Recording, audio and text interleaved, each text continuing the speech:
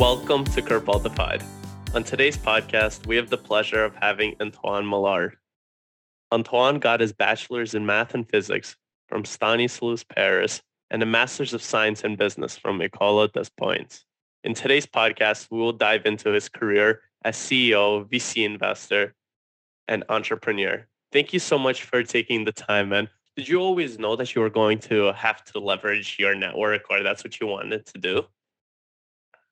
Actually, no, but that's the thing in life. I mean, you discover you got some skills that are untapped. I mean, when I was younger, was very good in math and physics. I wanted to do a career as a researcher, and then I realized, there are things in life that makes you learn, especially when you experience some difficulties in whatever sense, and then you start developing empathy with people and developing a keen interest in them. And I guess, and that together with, before the word ethics was coined, like doing business in a very honest and friendly manner is I would say what I would define, and obviously you get the rewards of that, and that is that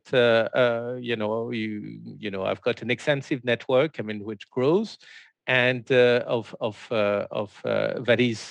I nurture naturally.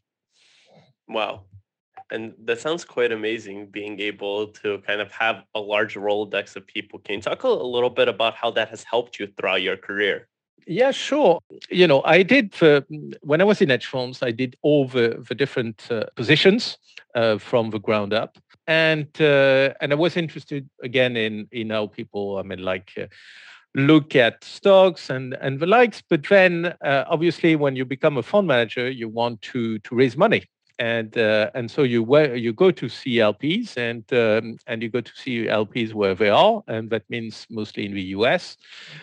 And you start with the big ones, and you got to believe in yourself, and obviously over more so if you have found some market inefficiencies, which by definition proves that you are the only one who has seen them, because otherwise it would not exist. And then so you reach out, and you got to make your process and your thinking understandable, and you got to adapt to different kinds of people with different kinds of levels, and communicate the passion that animates you.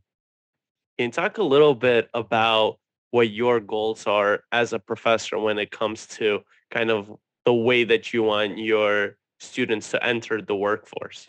So I teach usually mostly at master level, MBA level, and the likes, because I like, there are people that are good of taking somebody from this level to this level, and I try, and I'm better at getting people from a good level to a very good level.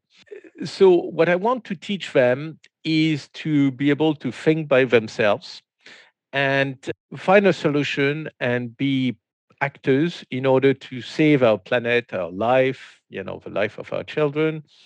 And not take anything for granted. And basically, I try to, once they have studied, different subjects, I make bridges, and again, that's the civil engineering thing, between subject matters, and in order to help them solve a problem that is not very well posed, and where there are missing data and the like. Yeah. And I think that's something that is super important, of kind of like instilling that values into your students and taking them to that new level is what now these people could do to other people around them. And that is really important because you want the next generation to be better than the previous one. And obviously, you always have those people in your life that are able to have a certain impact, as well as um, they teach you valuable stuff. So I wanted to ask you a little bit like a theoretical question. If everything you were ever taught was erased and you could only leave one piece and you could only save one piece of advice, what would that piece of advice be? I would say something that I quite liked is when you meet with somebody, was somebody who told me, try to find the Alibaba's cave and all the treasures in that somebody, because everybody has them. Sometimes it's buried quite deep, but don't stop until you found something completely unique in the other person, and that will this way you will um, not think of people as objects, but of subjects. You will not, want to control everything. You will not think that you are superior to everybody. Well, in trading, if you want to beat the market, you got to be superior to others, but on something very specific, and that doesn't mean that you're better in all kind of ways. So I would go for trying to find something beautiful in everybody. Yeah, for sure. And you could always see the positive if you look into certain situations. And that's kind of what is the beauty of life. Every single situation has a good thing and a bad thing. It depends on how you look at it. And I think that's something that's super important that you're working on currently is being an impact investor. One thing that is super important is kind of with this new generation of impact investors is that we have a lot of more technology that is being worked on right now. So, like for example, you have these new industries that didn't exist maybe like 20 to 30 years ago.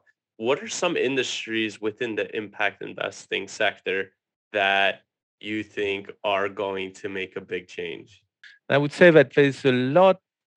The thing is that we have a lot of urgencies. So I'm going to talk more about the pain points, but we got so these urgencies. I mean, one is climate change, obviously, but biodiversity is right after. And what I found very difficult and frustrating with impact is that sometimes, or quite often, in fact, if you want to optimize against climate change, it may not be the best for biodiversity. And likewise, it may not be the best for social benefits.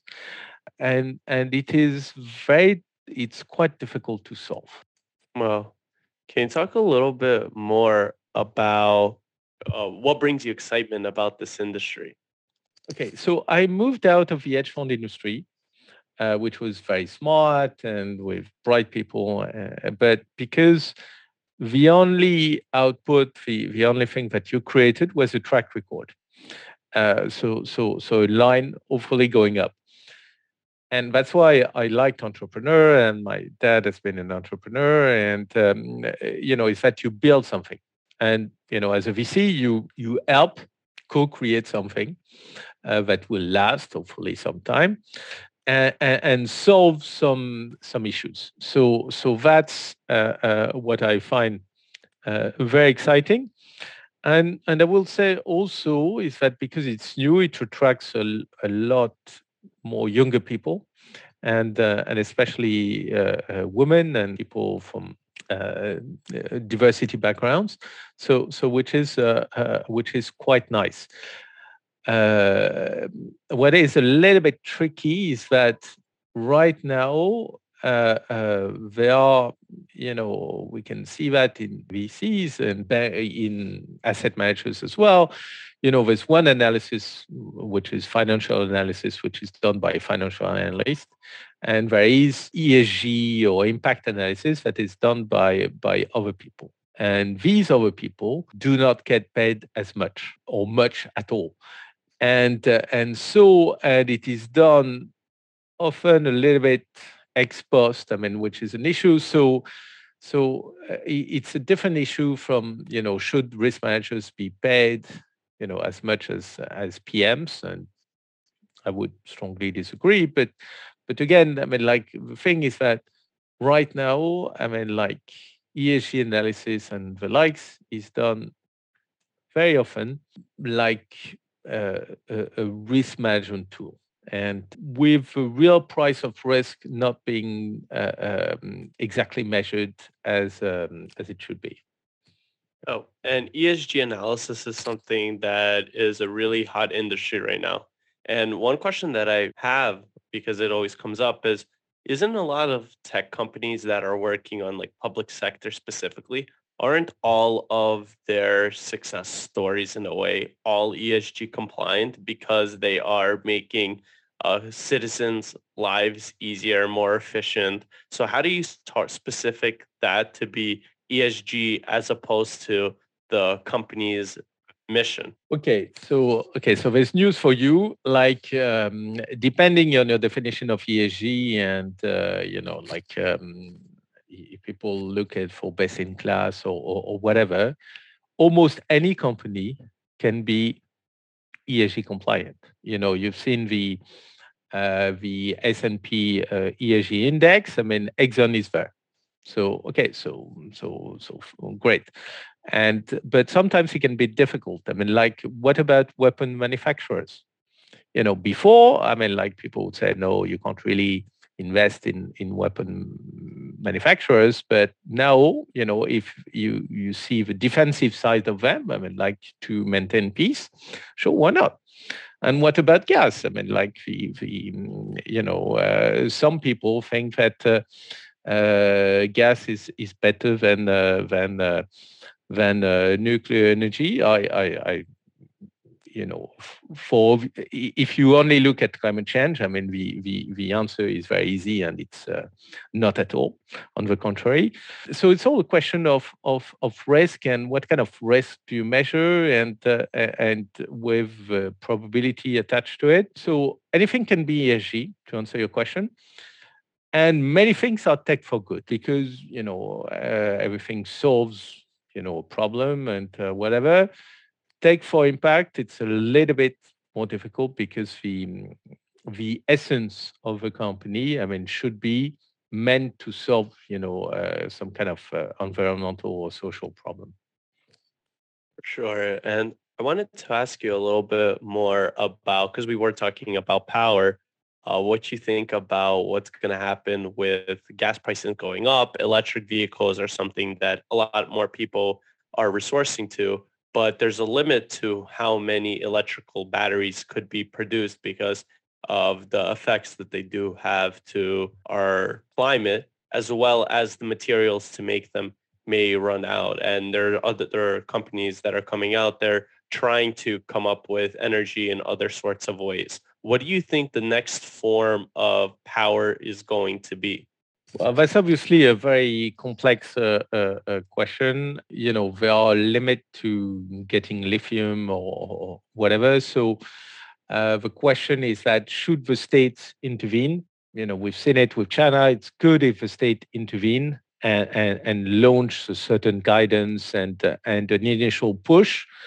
Should everything be banned in Europe in 2035 or whatever? I think it's, again, that's an example. You push climate change at the expense of people that are poor and who can't afford changing their car. Obviously, you can, help them buy a new car, but still, and so it's complex. And as for energy, it depends. Like for hydrogen, it depends on if what we talk is about energy storage or energy or source of or the source of energy. So yeah, I mean, there are a lot of people who would criticize wind turbines and whatever. I think there's a big question with intermittent power generation. So it helps, but on the other hand, you've got to have gas that you can use very quickly, very easily. On the other hand, and what is the life cycle of such a medium? I don't know. It's changing, and the technologies will get more efficient all the time. But I'm not, unfortunately, a believer in technology can change everything. It can change all our problems. And I think that sometimes, like we in VCs, invest in a limited number of companies and we hope that a few of them will do extremely well. In reality, so that's a way to solve, the pain point about climate change. But in reality, sometimes the solution comes from the bottom. and from having a really large number of small companies, doing their part, or even individuals or associations, not necessarily companies. So not something that the impact funds could, or the VC funds could invest in. Impact funds sometimes.